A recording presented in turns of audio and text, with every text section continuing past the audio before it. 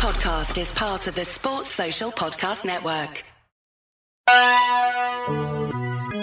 Oh, here it goes.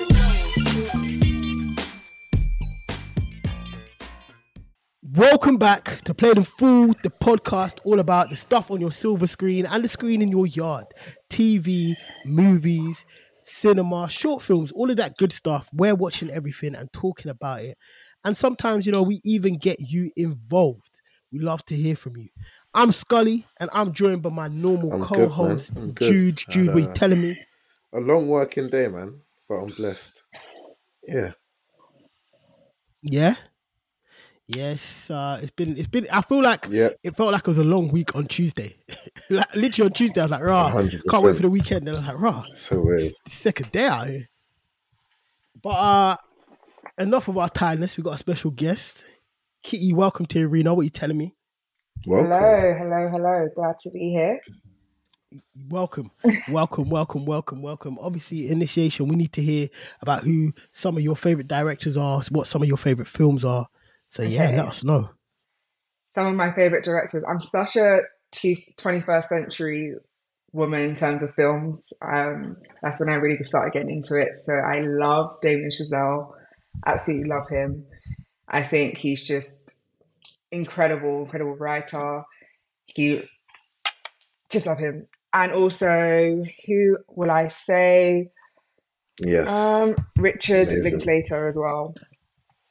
I think he's, just very personable, and my favorite type of films are people talking. So, and a couple of my favorite films before Sunrise, Before Midnight, all of those. And something I've watched recently for the first time that I really liked, Punch Drunk Love, which was amazing. Interesting. I like different perspectives. It feels like I like this. I like different section of film. Like when people mention like Richard Linklater to me, like I'm usually impressed because his spread of films, as you said, mostly dialogue based, very philosophical. I remember when I studied philosophy, I had to we had to watch Wake in Life. Have you seen it? Wake in Life, I think that's one of my favorite films of his. It's amazing. It's like a moving kind of conversation, but they use animation as like the background. So all of the dialogue and the different conversations about different themes is done to like a different kind of style of animation. It's quite trippy, but pretty sick. Yeah. It's quite interesting because I think everybody will have a different favorite film of his. My type of film is Dazed and Confused. Like that's kind of my good one. Bread and butter. CJ loves Boyhood. Like that is actually one of his favorite films. Boyhood. And I think his spread of films, but Dazed and Confused, I think that's my kind of bread and butter, the type of film that I would back. But enough of what we like or what I like. Let's get started and talk about the Emmys, because I've seen you tweeting about the BAFTAs and the Emmys. It's award season. A lot has been going on. So let's start with what's already happened. How did everyone feel about the Emmys, Key? It's kind of standard. We just saw a Succession sweep. That's what they've been doing for the last 4 years. So nothing new. And and also the best. How do you feel about Succession, by the way? Really like it. Really, really like it. I didn't love it. What's really like it? I loved season 2 and 3. I think that was just sweet spot.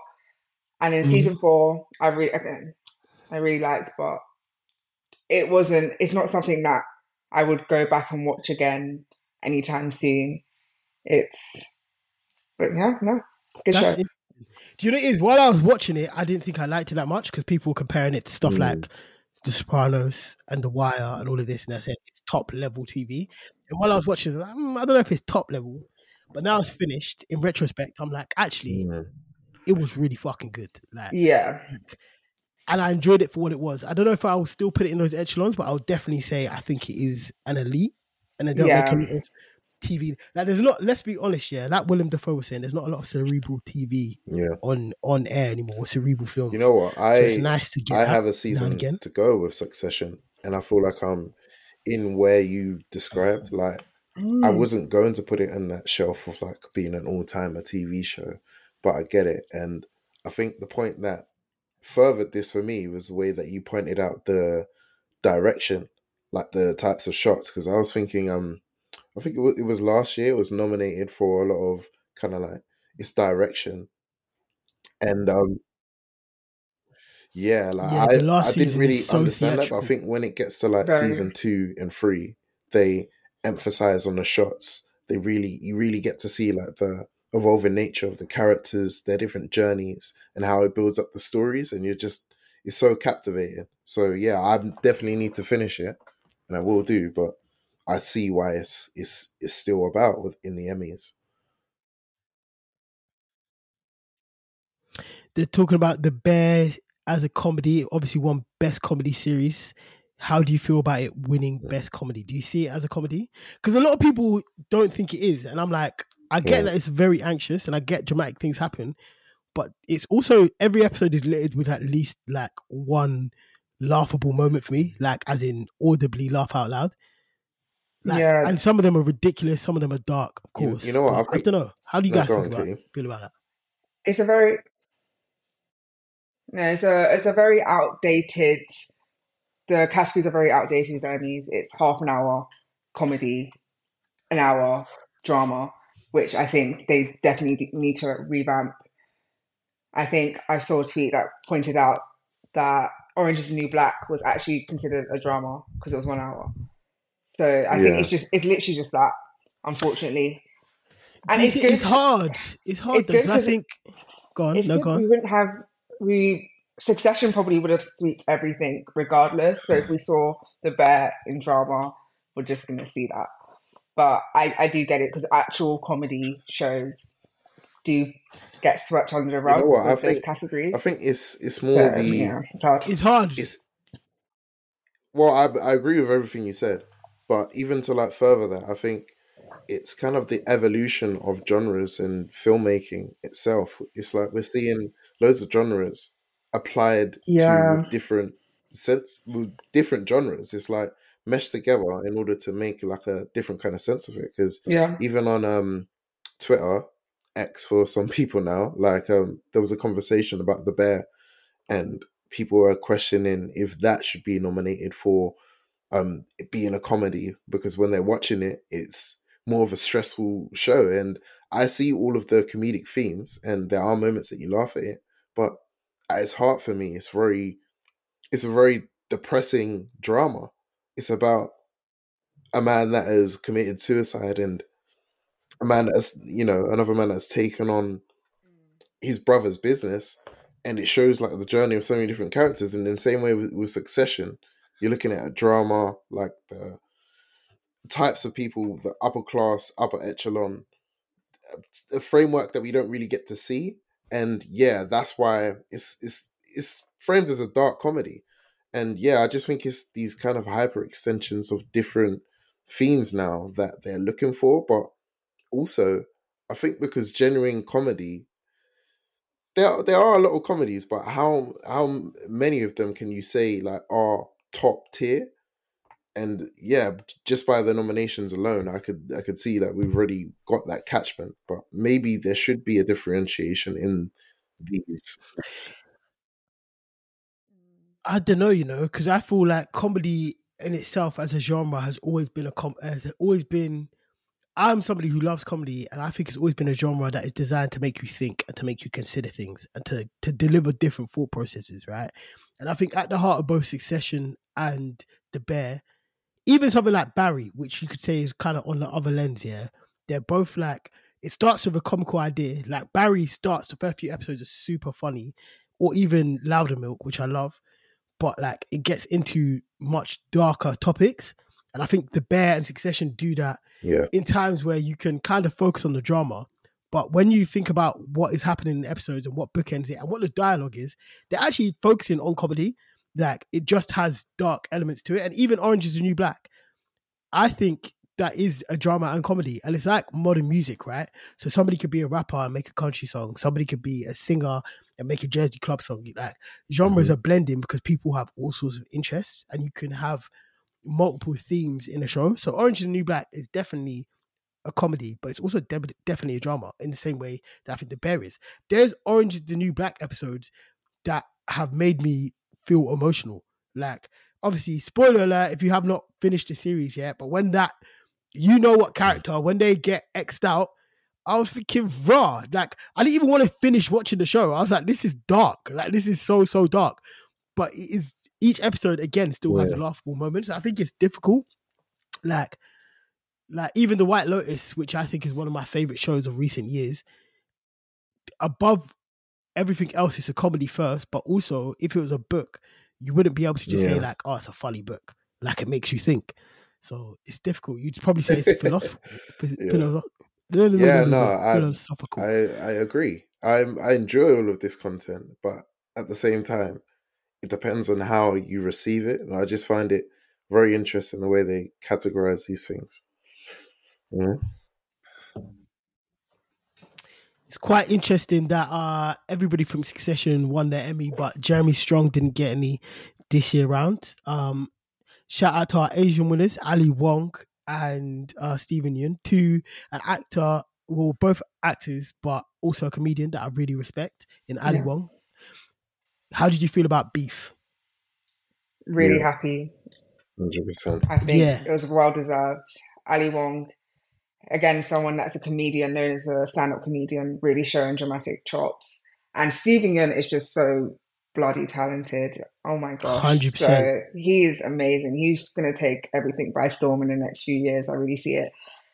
And yeah, I know there's a lot of controversy with the show, but when just looking at their performances alone and the whole concept of the TV show, I think was really well done.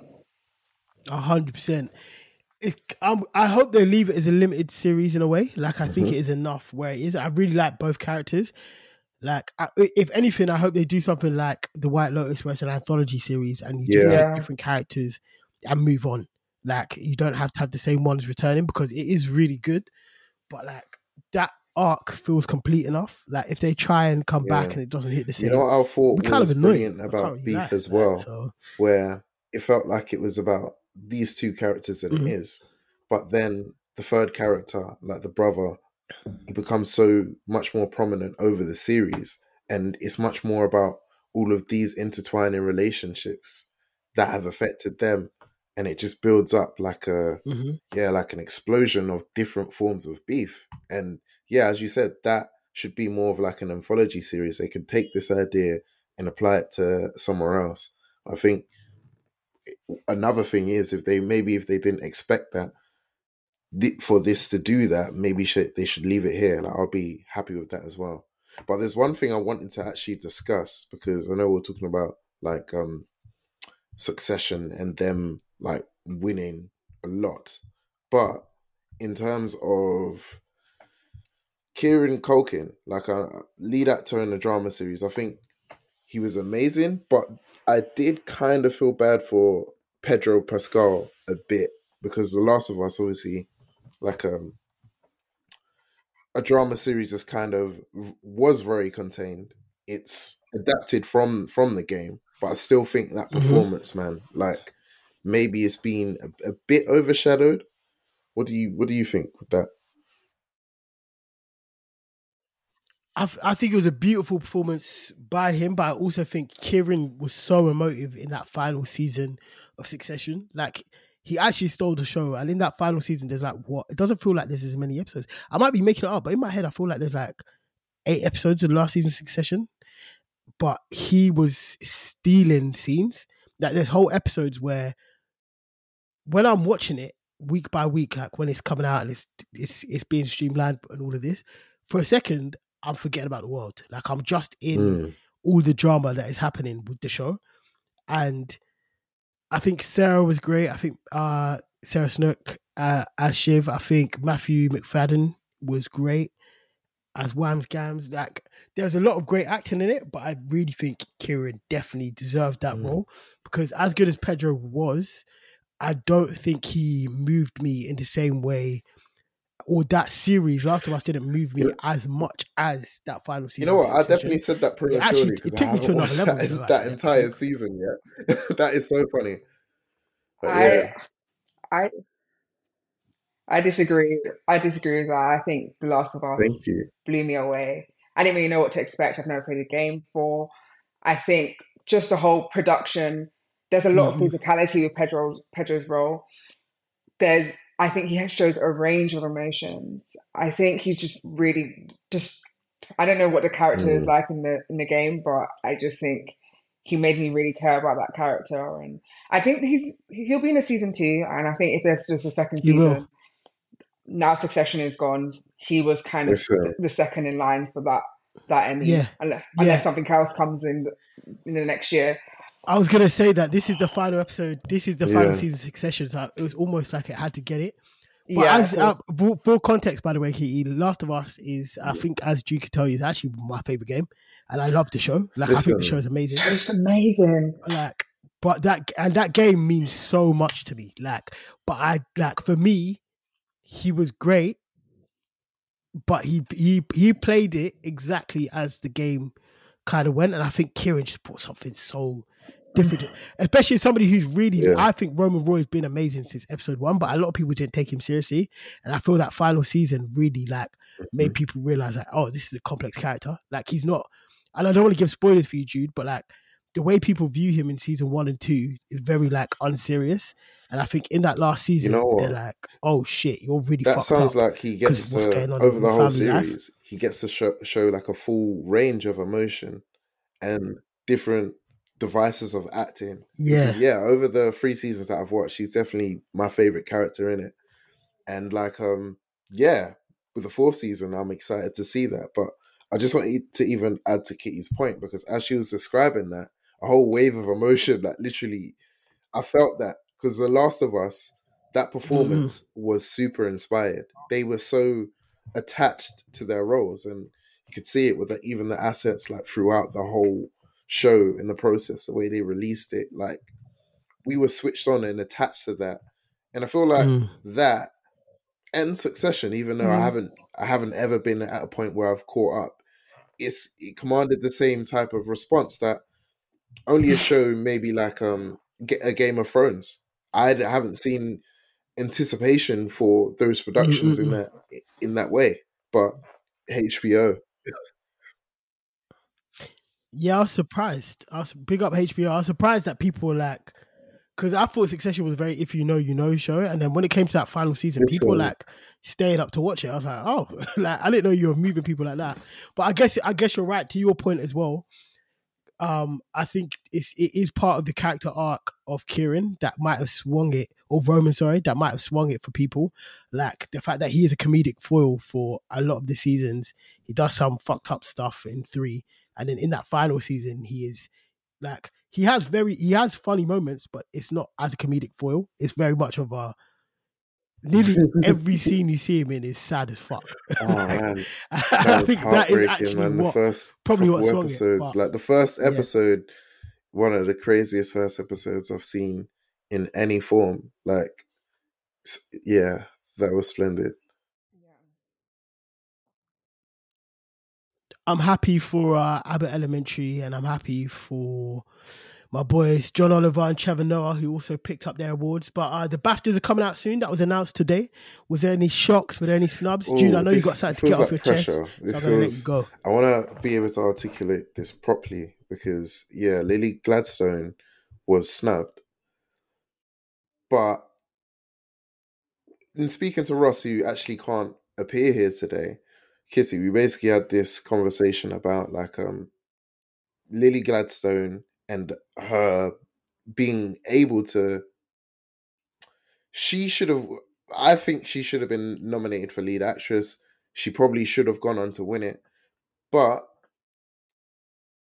Killers of the Flower Moon has been recognized in so many different other categories that they might have felt like they shouldn't have included her. But what do you actually think? Because, I'm not entirely sure what actor shouldn't be there, but the two that came to mind, and this feels wrong with me because I loved Rye Lane, but I think the stature of the Spreader films and the productions of them was, I don't know, they just felt that much more greater for me. Vivian Oprah is like, Aparo, her performance was outstanding, and I loved Rylane. But overall, in terms of the actual film, I don't think it weighs up against all of them. Maybe Maestro, but Carey Mulligan's performance as well was just something else. So me, Ross and Scully were talking about that in the group chat, and yeah, we came to like a bit of an impasse on the situation. Yeah. I believe Lily Gladstone definitely should have been nominated, but for other reasons, yeah, they just didn't put her there. Yeah. Lily Gladstone was my favorite lead actress performance of 2023. I think she just carried that movie. Her and Robert De Niro just blew everyone out of the water. And that's saying, like, I thought Leo, I don't think he deserves an Oscar nomination. Not to say he wasn't good. I just don't think there's space for him in that category. But with Lily Gladstone, I don't really understand it. I don't understand. I think Vivian was always going to get a nomination because it's the British BAFTAs, the BAFTAs, and they make sure that B is loud and proud, for real. So I don't think she could have been knocked out. I'm surprised how strongly Margot is doing. I think a lot of these film institutions really want to nominate Ryan Gosling, and they cannot really go without nominating Margot. So she's kind of secured her spot in the Oscars, Oscar 5. And honestly, I probably would take out Fantasia if anything. If I can't take out Margot and can't take out Vivian, then maybe Fantasia. I just feel like The Color Purple as a whole it's a fine film. I didn't love it. It was good. I think Danielle Brooks is by far the standout. I just don't see how someone, a top 2 contender in almost all of the awards so far, has now completely not been nominated. It doesn't make sense. Yeah, I mean, Killers didn't really perform very well in the BAFTAs, so I just don't think the jury and the voters connected to it. I don't understand really why, but yeah. I would say a couple of things. I do think Lily has been snubbed. I think she was amazing in Kids of the Flower Moon, so let me preface with that. I think it was really important Vivian was nominated for 2 reasons. One, it's the BAFTAs. It's British awards, so you have to actually celebrate British films. Of course. Like, it's almost like, it's not quite the same, but like, imagine if the Mobos didn't nominate any black acts. Like, what the hell was going on? Like, and secondly, most importantly, I think, and this is what I was trying to explain to you today, sorry, I'm hoping I can do it more eloquently. I think there is, especially by cinephiles, we have a knack for celebrating films based on their electoral worth and weight. Like, so this film has this subject matter and it's directed in this way, it has this person, so this is elite cinema because we're classing this as high art. And like, anything that isn't in those boundaries, conformities, doesn't mean as much as other stuff because that's not high art. And I think Rylane is a really fun film that had massive impact on a shoestring budget in comparison to everything else. And it being nominated is a massive win for independent films, for one. And also a reminder that you don't have to do a period piece or a piece about like some heavy flipping genocide or a piece about like a really weighty crime drama. Like, you can actually make a film that is just fun and enjoyable and colourful and tells something in a fresh way and it be high art. Like, in the same way that a song can just be really fun and the only words are la la la and it doesn't have to mean anything. Like, and I don't want to go too much on a tangent, but to our Jordan Peele conversation yesterday, Jude, like, in the fact that Nope can be a film and it can be good because it's just a film. It doesn't have to have a deeper meaning. Like, we should also celebrate the films that are good films and not weighty films. So as much as I think Lily should be nominated, Vivian wouldn't leave the category for me because I think she's the only one in that lineup who, besides maybe Margot, but even Barbie had a deeper meaning. So Barbie had $150 million. So and $150 million meanings too. I think Rylane is the only film that represents a completely different type of film. That is just a film that exists for being a good film. However, that's enough. I still just think, I totally agree. I still think Lily Gladstone deserved her nomination. I couldn't really talk about The Color Purple because I haven't seen it yet. 100%. And same. There's 3 films nominated. I personally haven't seen The Color Purple, Anatomy of a Fall, and crazy. Maestro. It's crazy in that. I'm gonna watch. She doesn't move. Carey Mulligan can move, but the BAFTA, they love Maestro. I don't know. I think there's British people involved, so I thought I wasn't surprised that it did well. Thinking about it. So did you like Maestro? Because again, I really did. But you know, when you come out of a film, and normally I'm not affected by this, but when someone really summarizes it in a very simplifying way, and you look at it, it kind of reduces everything. And they basically just said that the whole film was Bradley and Carey just talking to each other in a very like pompy, posh voice, like, "Oh, darling, well, I want tea," and like.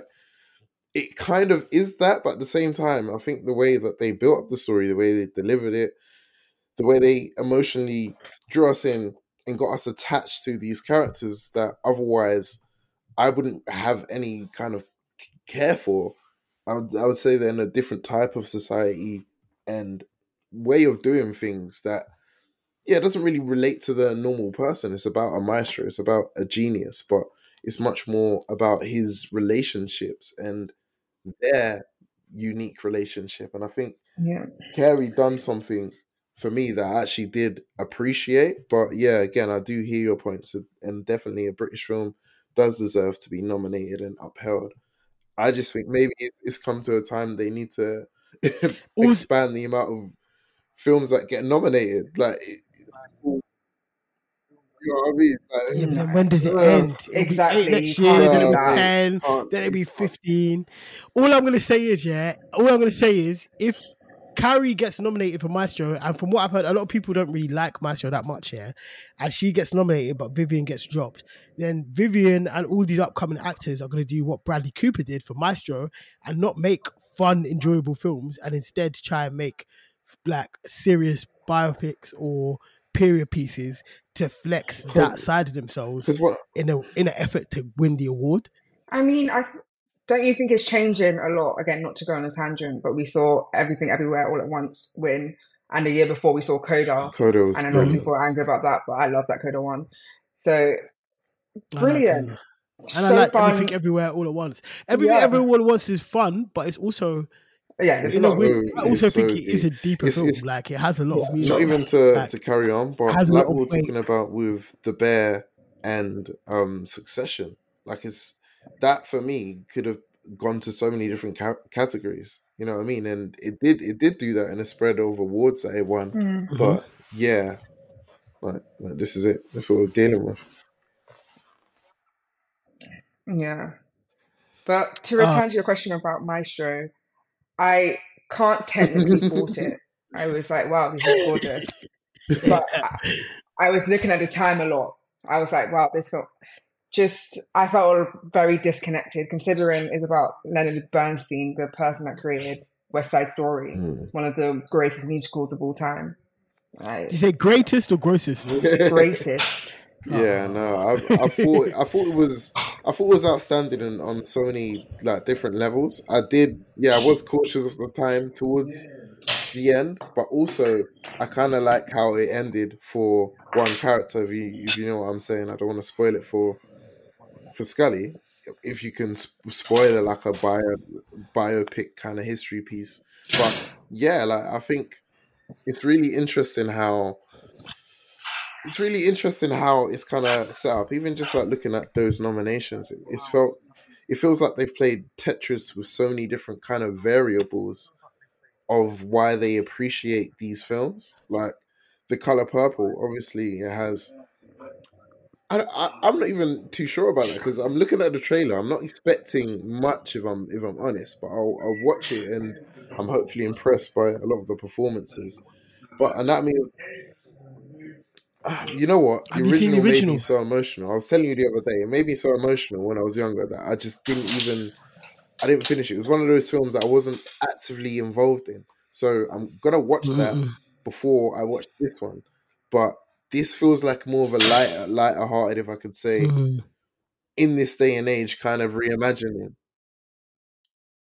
I don't know if it's lighter-hearted. I don't know if it's going to be lighthearted. Have you seen it already? Yeah. Yeah, it's on board if you want to watch it. So. Yeah, no, actually, we got a screening. We got a screening, and that's also that's another thing. I think if Ross was here, we would have talked about this. But like, yeah, happy birthday to Ross, by the way. Big up, Ross. But yeah, like, but just continue. the releasing schedule of so many different films. Like, I wanted The Holdovers to be a Christmas film, and yeah, it's passed over to like be this year. But the award categories for so many different people, it doesn't entirely make sense. So the UK hasn't seen The Colour Purple. They don't know what to make of that. Poor Things just came out recently, like, and all of these films are just they're in your face. But if you haven't seen it, you haven't seen it. So luckily, like, for a few of the films, like, have you seen All of Us Are Strangers? Oof. Yeah. No. And Andrew, which exactly, is annoying, like, that's a British film. But yeah, that I'm should really be coming excited out to watch that. Months. It's quite interesting that wasn't nominated for lots. But what was nominated, what I'm surprised is nominated, is TLU for his performance in Past Lives, which I think was a really good film. I'm happy that he was nominated. How do you feel about that film, Key? Because I'm seeing a look on your face right now. No, I really liked it. I think his performance was strong. I think it would probably have been. I wouldn't call him lead. I don't know. I think lead. Yeah. I thought that when he was nominated. I was like, was he really the lead? But yeah, I think he has his performance is really strong. I'm happy to see him there. I haven't seen Andrew Scott's performance yet, but that seems like a massive snub considering he's European, he's Irish. So they tend to favour that. Now that I think of European, All of Us Are Strangers, that made me really emotional. I think, have you guys seen the trailer at least? No, I know what it's about. Yeah, I've read part of the book, but I never finished it. I need to go finish it. Oh, okay, then I know. In terms of the spoiler, not the spoiler. In terms of the trailer, I think it's one of the most brilliantly done trailers. Like, if you don't know the book and you don't know the story, and you're watching it, you can think it's of so many different things. But having seen the film, if you're gonna do a trailer, do it like that. There's such an element of suspense to it.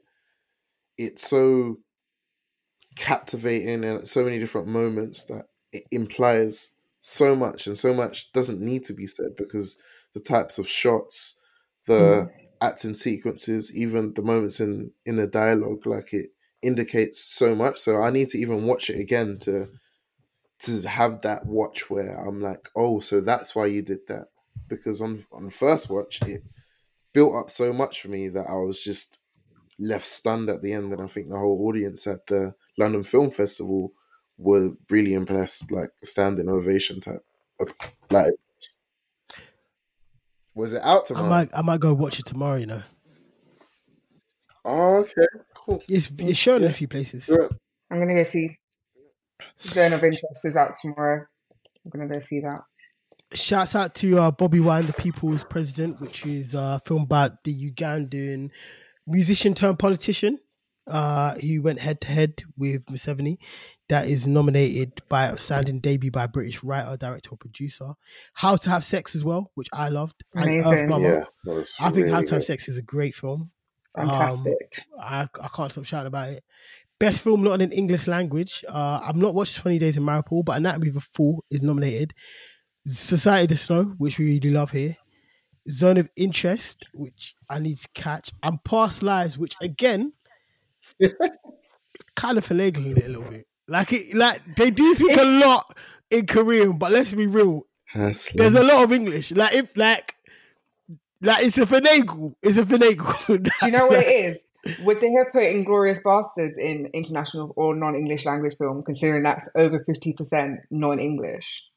I don't know. Yeah, I think that should have.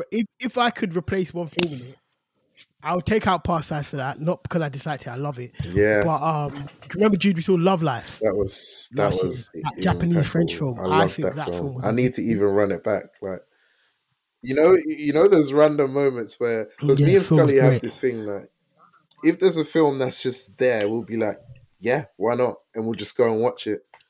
And that was a film that we just saw. Like, was it Croydon Grant? It was just there. So yeah, it's so random. That's even a random cinema. Do you know how it was so rarely random, we go to that cinema? It was an outstanding film. And also, I wanted to make a shout out. Incredible. For like the short film category, actually. Festival of Slaps got nominated. And yeah. Oh, was that nominated? That's not even in my list, you know. I didn't see it after. It's got Tom Matucci in it.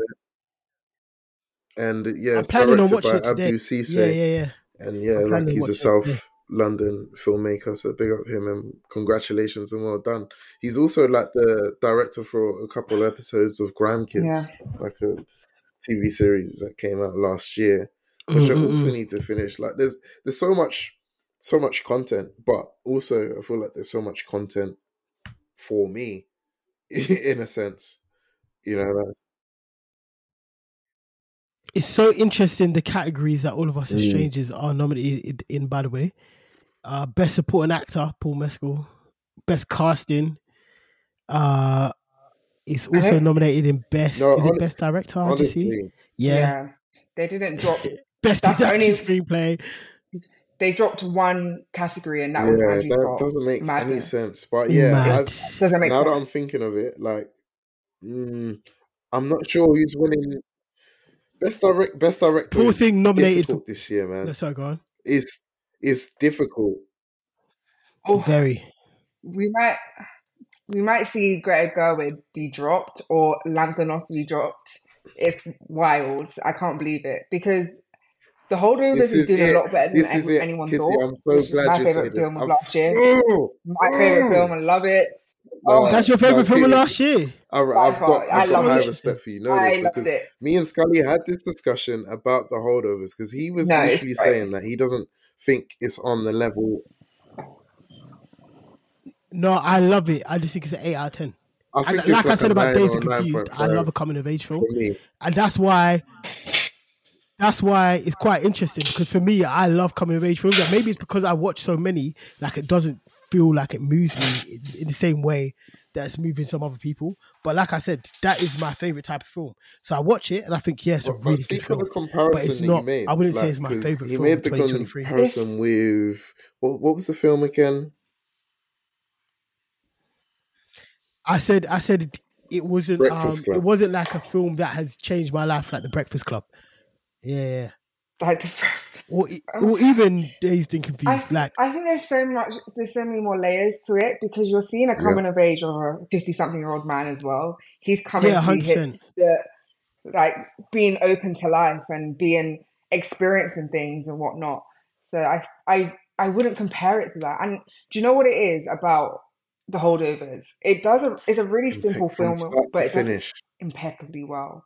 It doesn't work. Yeah, it doesn't work without the three leads. We're gonna just being amazing. It really doesn't, because Ross is away obviously for his birthday dinner. Me and him went to a Q&A literally 2 days ago with Alexander Payne, Paul Giamatti, and Davine Joy Randolph, and I watched it at the London Film Festival. It was Ross's first time, and I genuinely think this has become one of my favorite films ever, and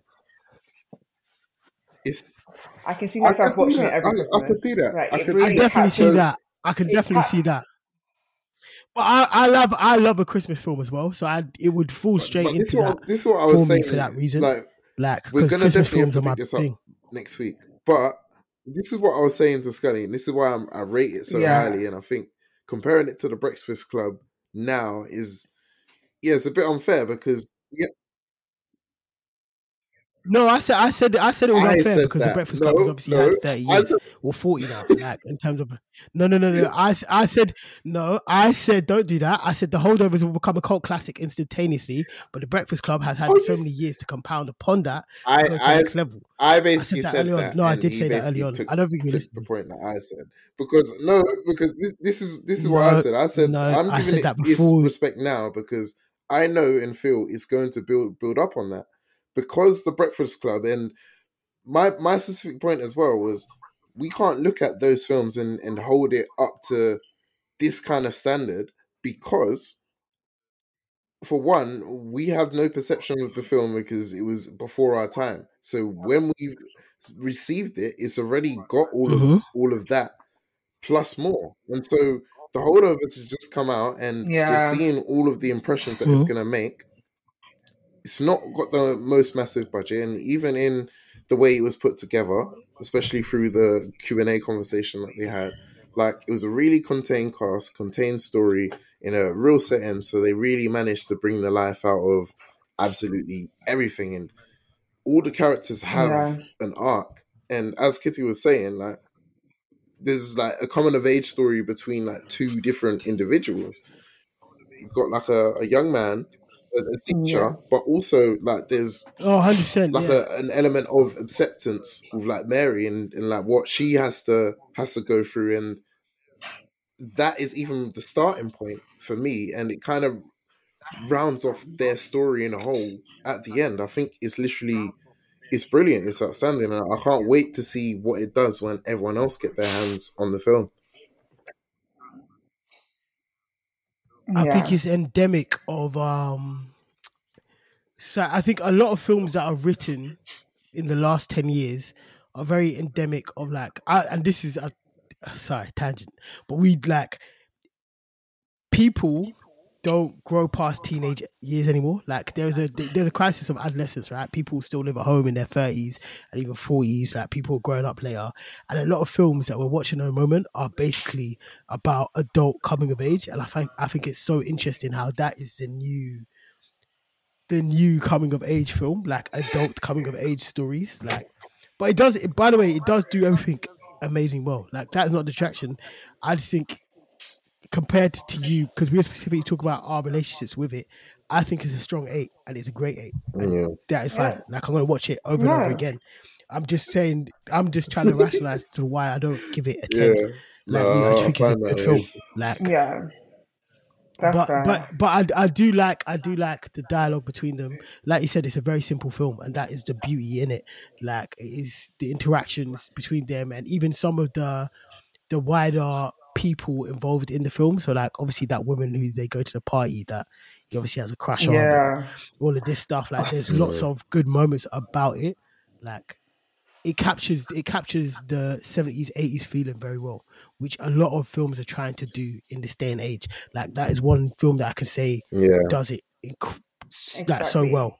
It does it incredibly without nostalgia baiting, which like just playing obvious 70s songs. Alexander Payne was even talking about like the first question someone asked is how he came up with like the soundtrack, and he was saying it's a very arduous process, but at the end of the day it comes down to which songs you can actually afford, because getting these all contained into a movie probably contains much more of the budget for the film, especially with a film like that when it's all recorded in one setting and they're using a lot of like natural lighting with the shots and everything else. Like it's very impressive. I've done some work in music clearance, and it's not fun. Like at all. Well, it is fun, but it's fucking hard. Like it's fucking hard. So when something has a tiny budget, it's always amazing to see how they maximize it, what they get to use. Like, is there something that is public? What's the word? Mickey Mouse came the other day. Public domain. That's the one. Like, or like all of these little things, like the little tips and tricks. Like, but it did so well, man. It did so well. Yeah, it's a great film, and it's getting a lot of momentum. I think 100%. In terms of Oscars, behind Oppenheimer, The Holdovers. I predicted Paul Giamatti win. Obviously, The Vine's winning. And we could even see a Dominic Sessa nomination. Yeah, he deserves it. Fantastic. He was so good. Yeah, he did. Oh man, so good. Considering he's not an actor, considering he was a high school student at that school, and he just auditioned. What an amazing story. I think it's so funny when people talk about his Letterboxd. His Letterboxd sucks. Like his first 4 favorite films. But it's so nice. Like it's so nice to see, like, this is not a cinephile. This is just a guy who ended up in a film. What do you have in it? You had like La La Land and American Sniper. I was like, God. To be fair, the question I hate La La Land, by the way. Yeah, I'm not going to get into that because that's I hate it. That. But I think he was asked which was his four favorite Oscar-nominated films. So that's probably what he just remembered from the top of his head. American Sniper, though. Yeah, that's a bit. Golly! He's 21. He is. He's actually a youth, man. So I try not to get, because I saw people online getting onto him. I was like, he's actually a youth. Like, you have to allow him. Like, but yeah, it is hilarious. But yeah, good film. Good film. Yeah, we saw a lot of Saltburn. I'm just surprised. Obviously. I'm surprised they're both, even Saltburn. I think that I'm surprised at the two of them doing award runs like this. Like I would have, with the level of film that came out last year. Like I genuinely thought Oppenheimer, Killers of the Flower Moon, and Barbie would sweep everything. So the fact that Holdovers, it looks like it's gonna get a load of awards. And potentially Saltburn for a lot of things as well. I'm genuinely surprised. Like, I don't see it. I think Saltburn because it's like, this is the film. It's British. Like it's quintessentially British, 2006. So. Yeah, I think in a weird way, to like not to directly compare, but to what happened for Holdovers, in the sense that it's captured an era very well. I think Saltburn does that so much. Like I was watching it and I was like, you've captured 06. Like there was a beginning. I remember I was watching with Jude and I was like, yeah, this is like almost Skins-ish, like the way it's doing the like the noughties, like indie turn up, like flannel shirts and all of this. Like it's done it well without it being too corny or like it being a force. And it's captured zeitgeist as well. So, and I guess I think that's also the other thing about Holdovers that's quite surprising me.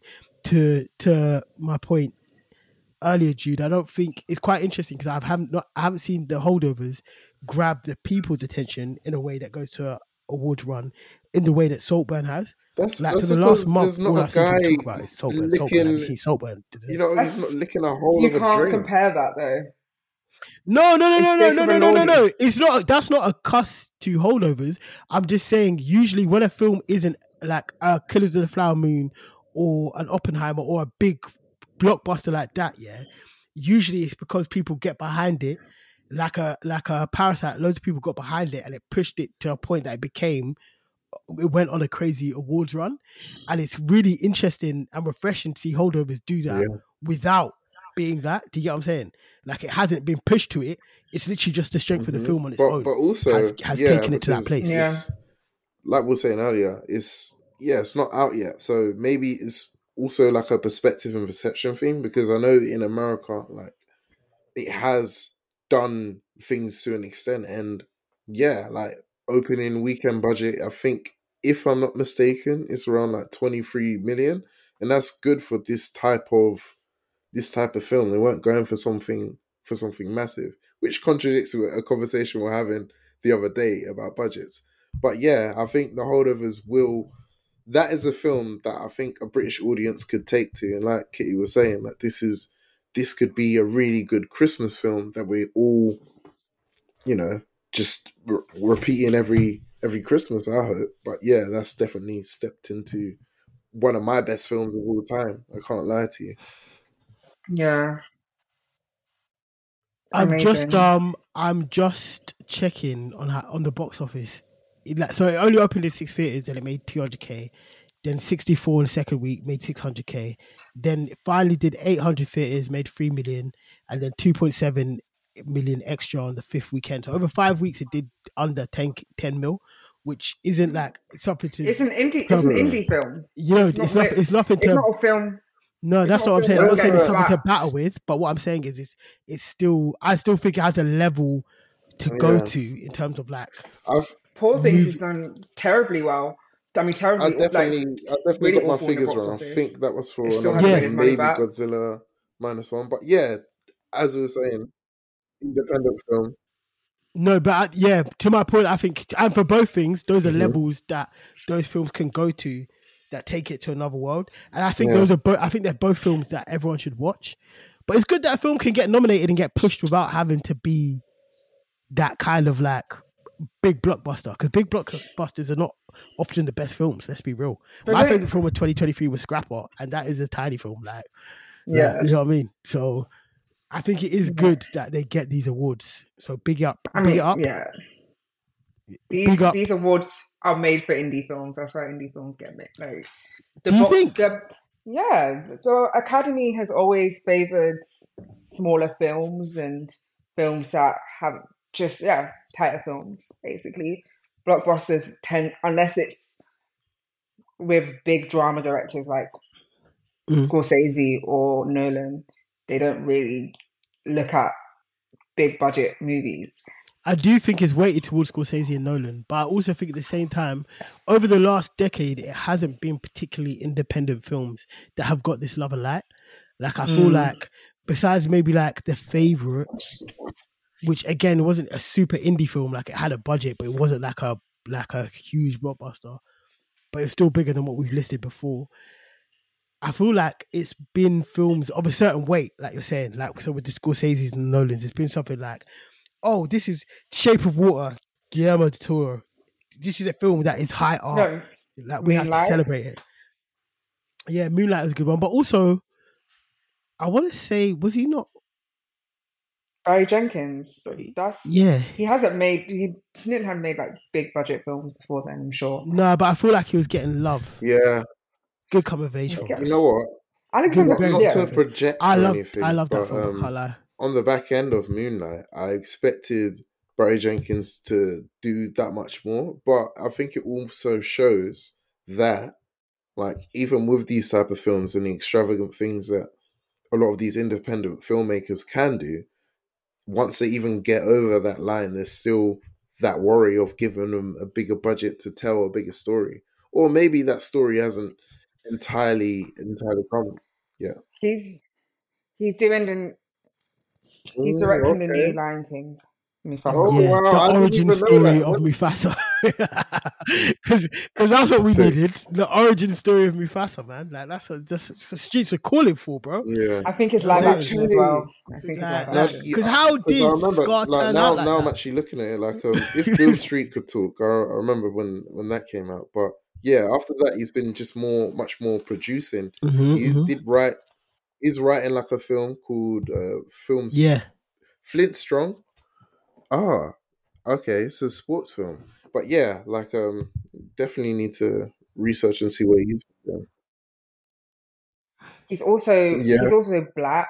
The ceiling is a lot. When you win an Oscar, it doesn't mean anything really. 100%. Not much. Not as much 100%. As it would mean. When Damien Chazelle won, he got a $70 million movie. Yeah. So he didn't get that. But yeah, it's all right. I think it's all about like the way you position yourself and like how you maneuver step by step. So to compare and contrast, and not obviously it's not the same thing, but Yorgos to Barry Jenkins, I think obviously he'd been making interesting films, and then because he'd made such interesting films that had kind of moved the needle a bit, when he did drop The Favourite, people saw it and they were like, oh shit, maybe we should distribute this. It's got Olivia Colman in it and all this, and it's won the Oscar, to the point he can now get a Willem Dafoe and an Emma Stone and Rami Youssef in Poor Things, and it's probably going to do well because it's almost like the small doors that Oscar opens are to get you considered again for future things. Yeah. And it's like, it's quite awkward. But on that note, let's talk about Poor Things. Jude, start us off. What did you think? As I said, when I first saw it, I've seen it twice now, like for reviewing purposes. When I first saw it, my first impression was, this is Frankenstein meets Barbie. It's like a total conversation put together of different like types of elements of filmmaking, and it really exemplified Yorgos Lanthimos' like filmmaking, because after Poor Things, I immediately done like my research and watched the films that I missed, films like the Lobster, Killing of a Sacred Deer, and yeah, it's just so. I think there's so much to it, but again, like we were talking about earlier, this is one of those films that could pass off for like so many different categories, and for an 18 plus, I think is such an endearing philosophical film, very existential. But what I loved about it so much, it was like we got to see a character, Bella Baxter, like I said, with the Frankenstein and Barbie like combination, as a clean slate, and all of those experiences started to build a perspective of how she saw herself and how she saw the world. And it also reminded me of this one thing, because yeah, Ninky kind of philosophy background kind of stuff, but the example was Ship of Theseus. Um, Basically, in Greek mythology, there's a conversation about the Ship of Theseus where if you take like an original thing and you remove all of its parts and put it back together, is it still the same thing? Could you still call it the same thing? And in a sense, like Bella Baxter is the definition of that, and we get to see her journey, even though it's not so focused on her previous identity. It's more about her becoming and knowing herself and what she wants. And yeah, her chemistry with everyone else on set, like brilliant. Mark Ruffalo like really surprised me. I think it's such a like 180 from all of the roles that I've seen him in.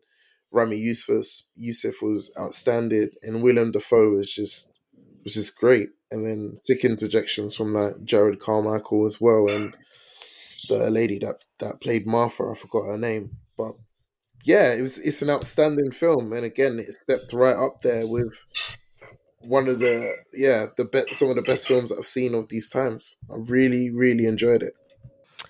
Yeah, Kitty. Actually, before I pass you, I just want to say my favorite thing about the Ship of Theseus is the fact that the Wikipedia entry has been edited so many times that none of the original words from the original entry remain. That's a little philosophical joke for all the geeks out there who get it. Like, but Kitty, what did you think of the film? I really, really liked it. It took me a while to get into it. Which with a lot of Lanthimos' films, I do feel like, okay, what's going on? And with this film, the themes were very, very at the forefront. He's with his previous films like The Favourite, The Lobster. It takes you a while to see what the thematic elements of the film, but here it's just like, okay, it's about this woman who's basically Frankenstein, and she's discovering the world. And I was like, okay, what's going on? But the world building that he did with it, again, I think the movie cost about $30 million, which is crazy. It's just such a beautiful film. I think the performances are great, especially Emma Stone. She is in 90% of the whole film doing a madness, which is just incredible. And she fully commits to it, fully just the most outrageous things. And she is incredible. And his direction is just so weird and wacky, and he has a lot of fun with it. He doesn't really stay inside the box, even with his wide lens that he loves his wide lens. Oh my gosh, we get it. We're the audience. But yeah, I just had a lot of fun with it. And I think Mark Ruffalo and Emma Stone were by far the standouts.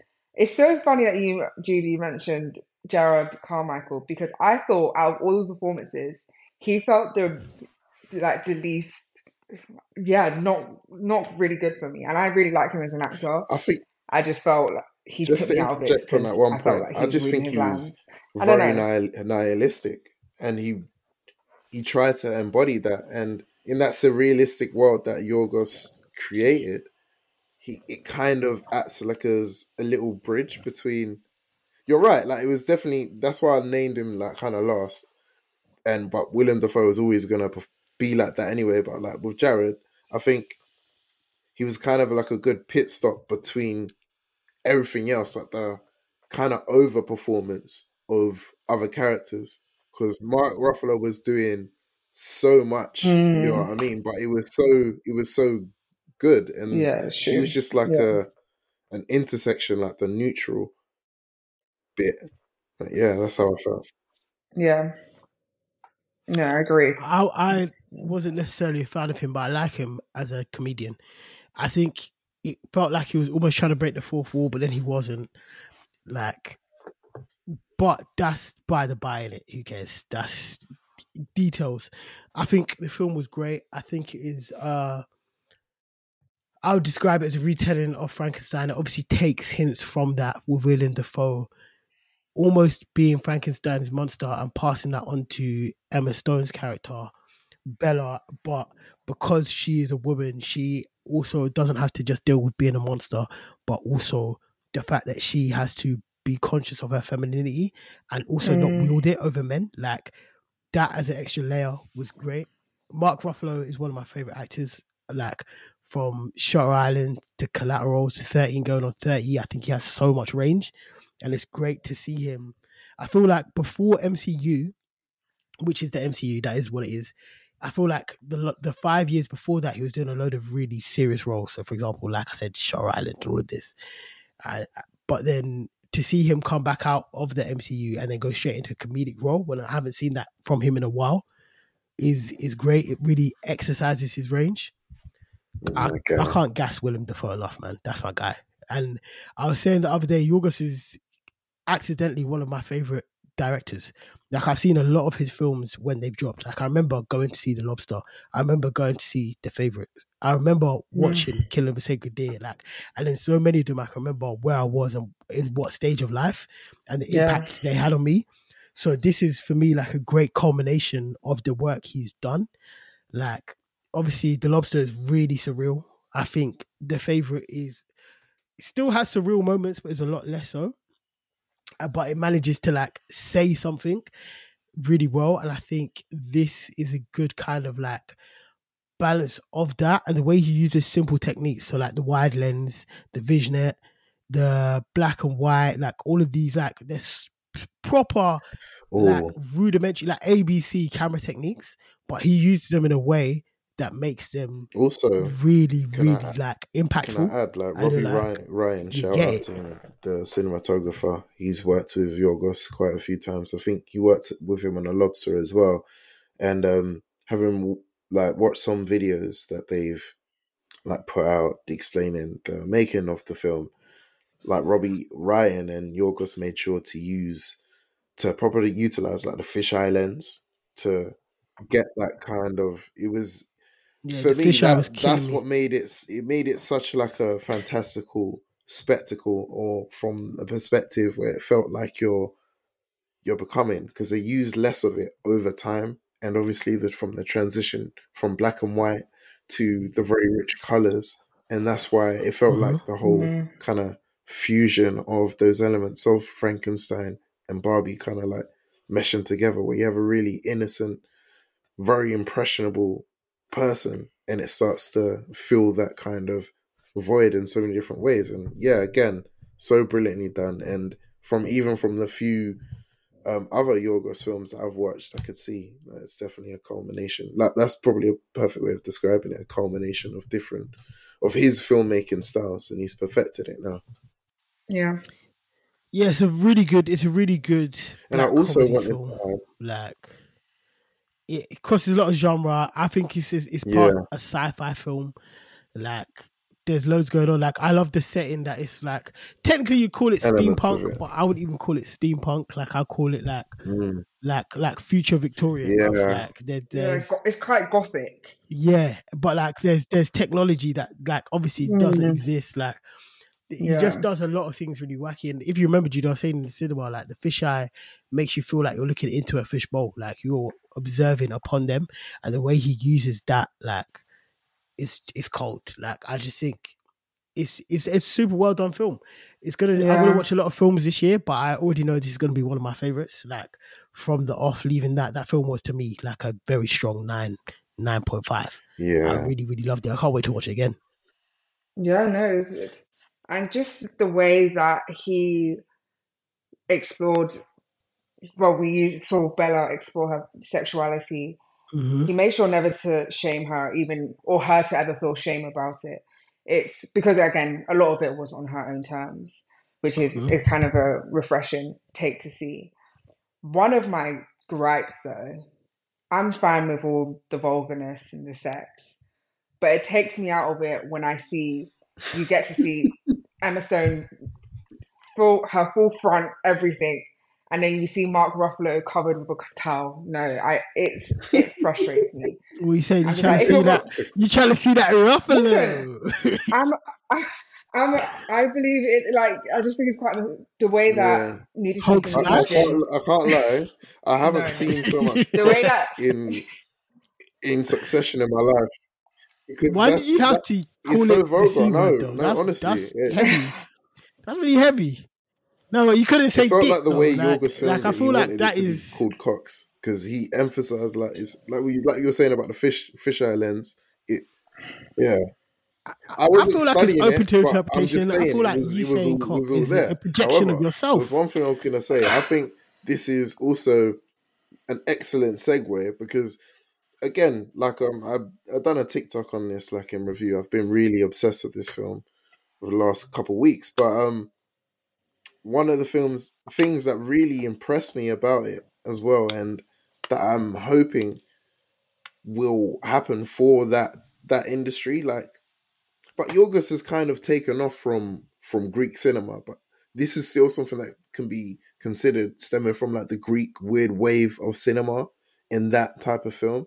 And again, I'm not so well versed in all of the films there, but from having like studied it and looked at a few of them, you can see the sense of filmmaking and where he's coming from. And so if you guys didn't know, like the Greek weird wave of cinema basically spawned in response to like the Greek financial crisis in 2009, and budgets started to be so strapped, and they went from having budgets for some films probably around like 20-30 million in like the early thousands, where they're like big Greek productions, to having films that had to be recorded on a budget of a couple 100K, and that would be really, really tight. So what they would do is make these films that are really essentially weird at the core, but they're using all of the elements of film that they can use at that time. So Yorgos also has like Dogtooth, Alps, and there's other like films, like notable films like Attenborough, A Woman's Way, which is also called Skrilla, like a different kind of translation for the film.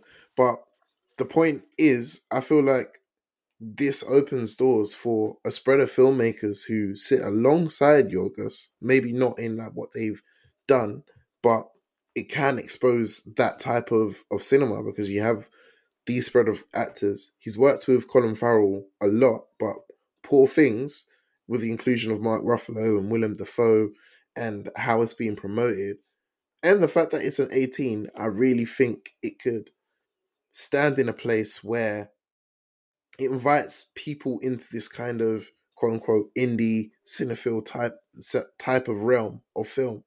And I'm excited to see if that transforms that side of cinema. Yeah, I mean, I feel like there's been a big absurdist wave over the last 10 years.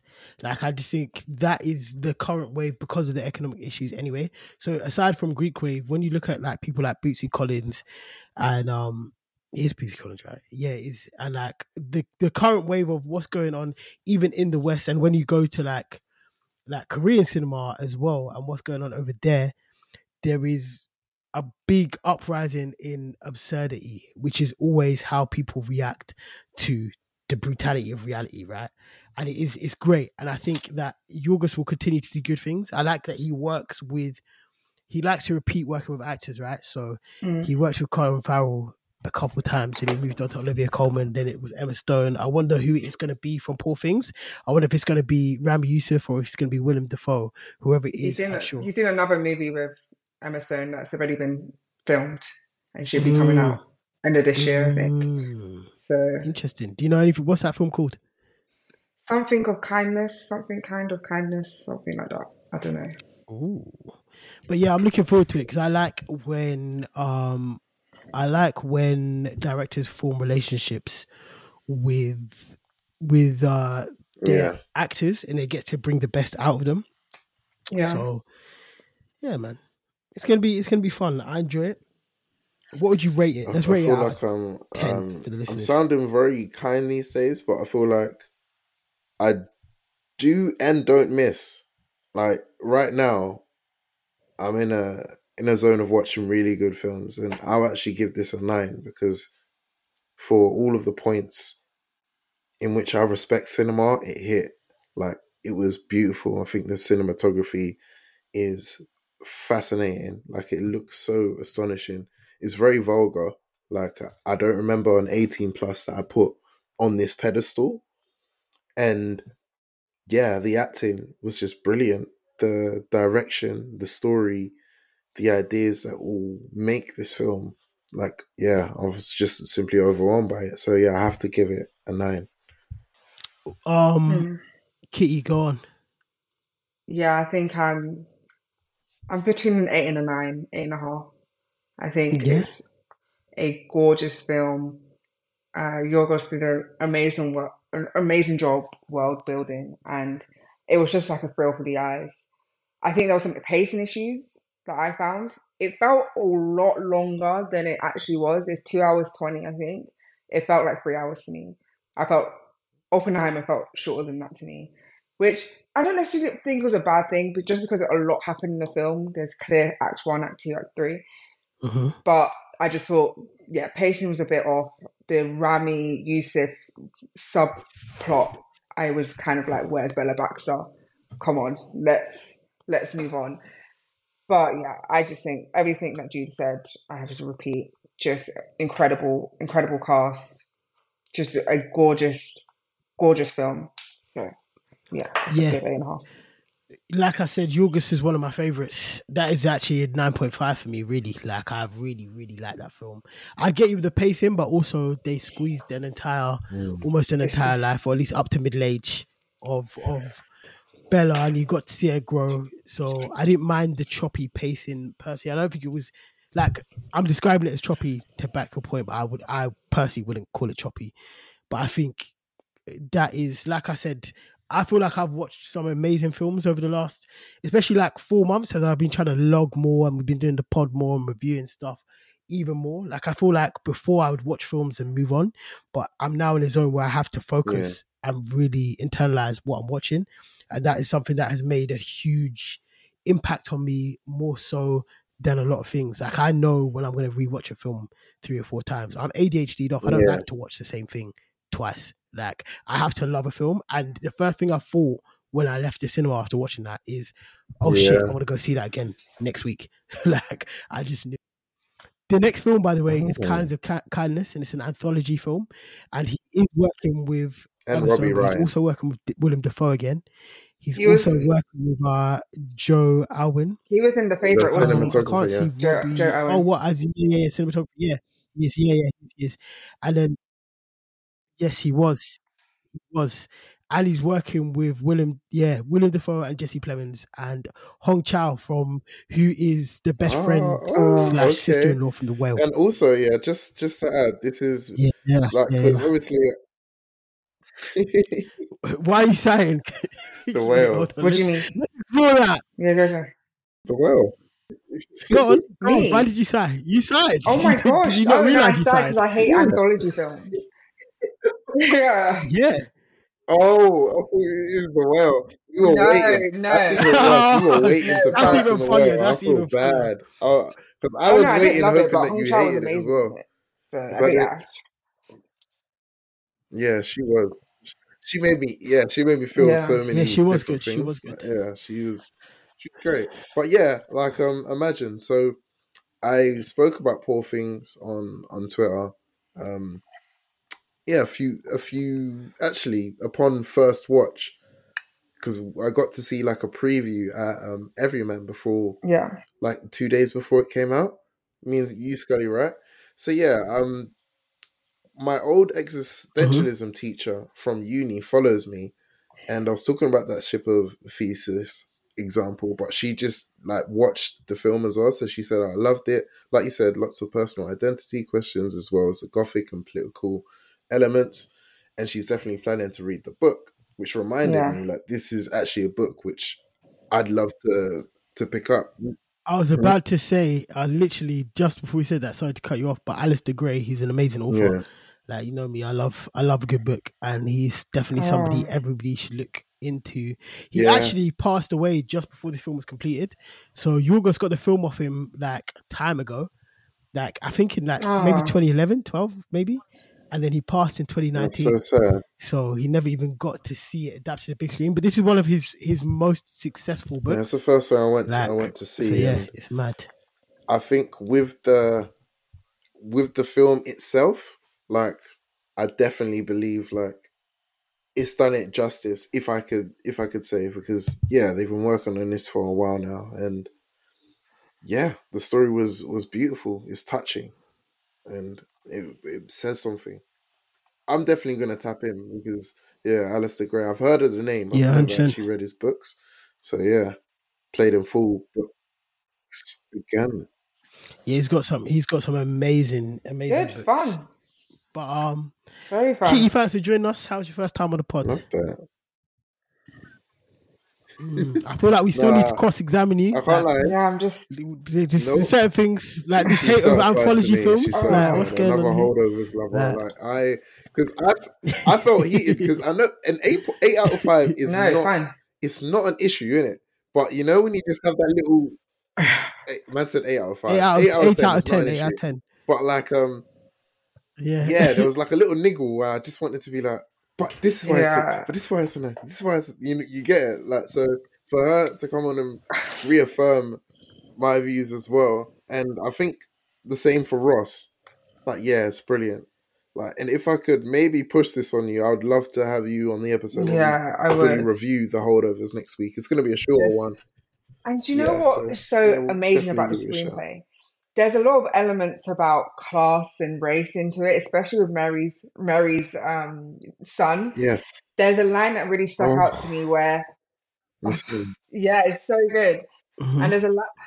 That's my favorite. That's my favorite part of the film. When they're talking about the Vietnam War, and then they were like, "But people I've got all the schools called don't go to Vietnam War," and he was like, "Well, Mary's son does," and it's just little things about the screen. I forgot the person who did the screenplay. It's not Alexander Payne, but he's just fantastic, and it's just a lot of trust in the audience, and again, really amazing actors that really brought out the subtleties and nuances of it. So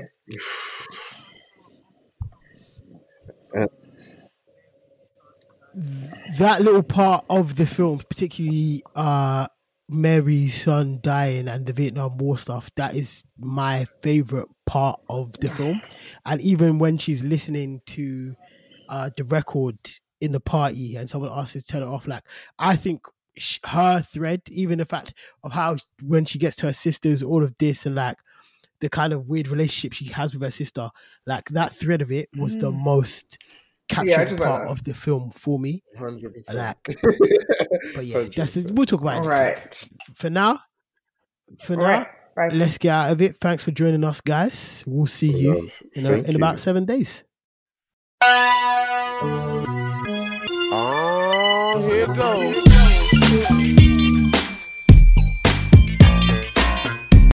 Sports Social Podcast Network.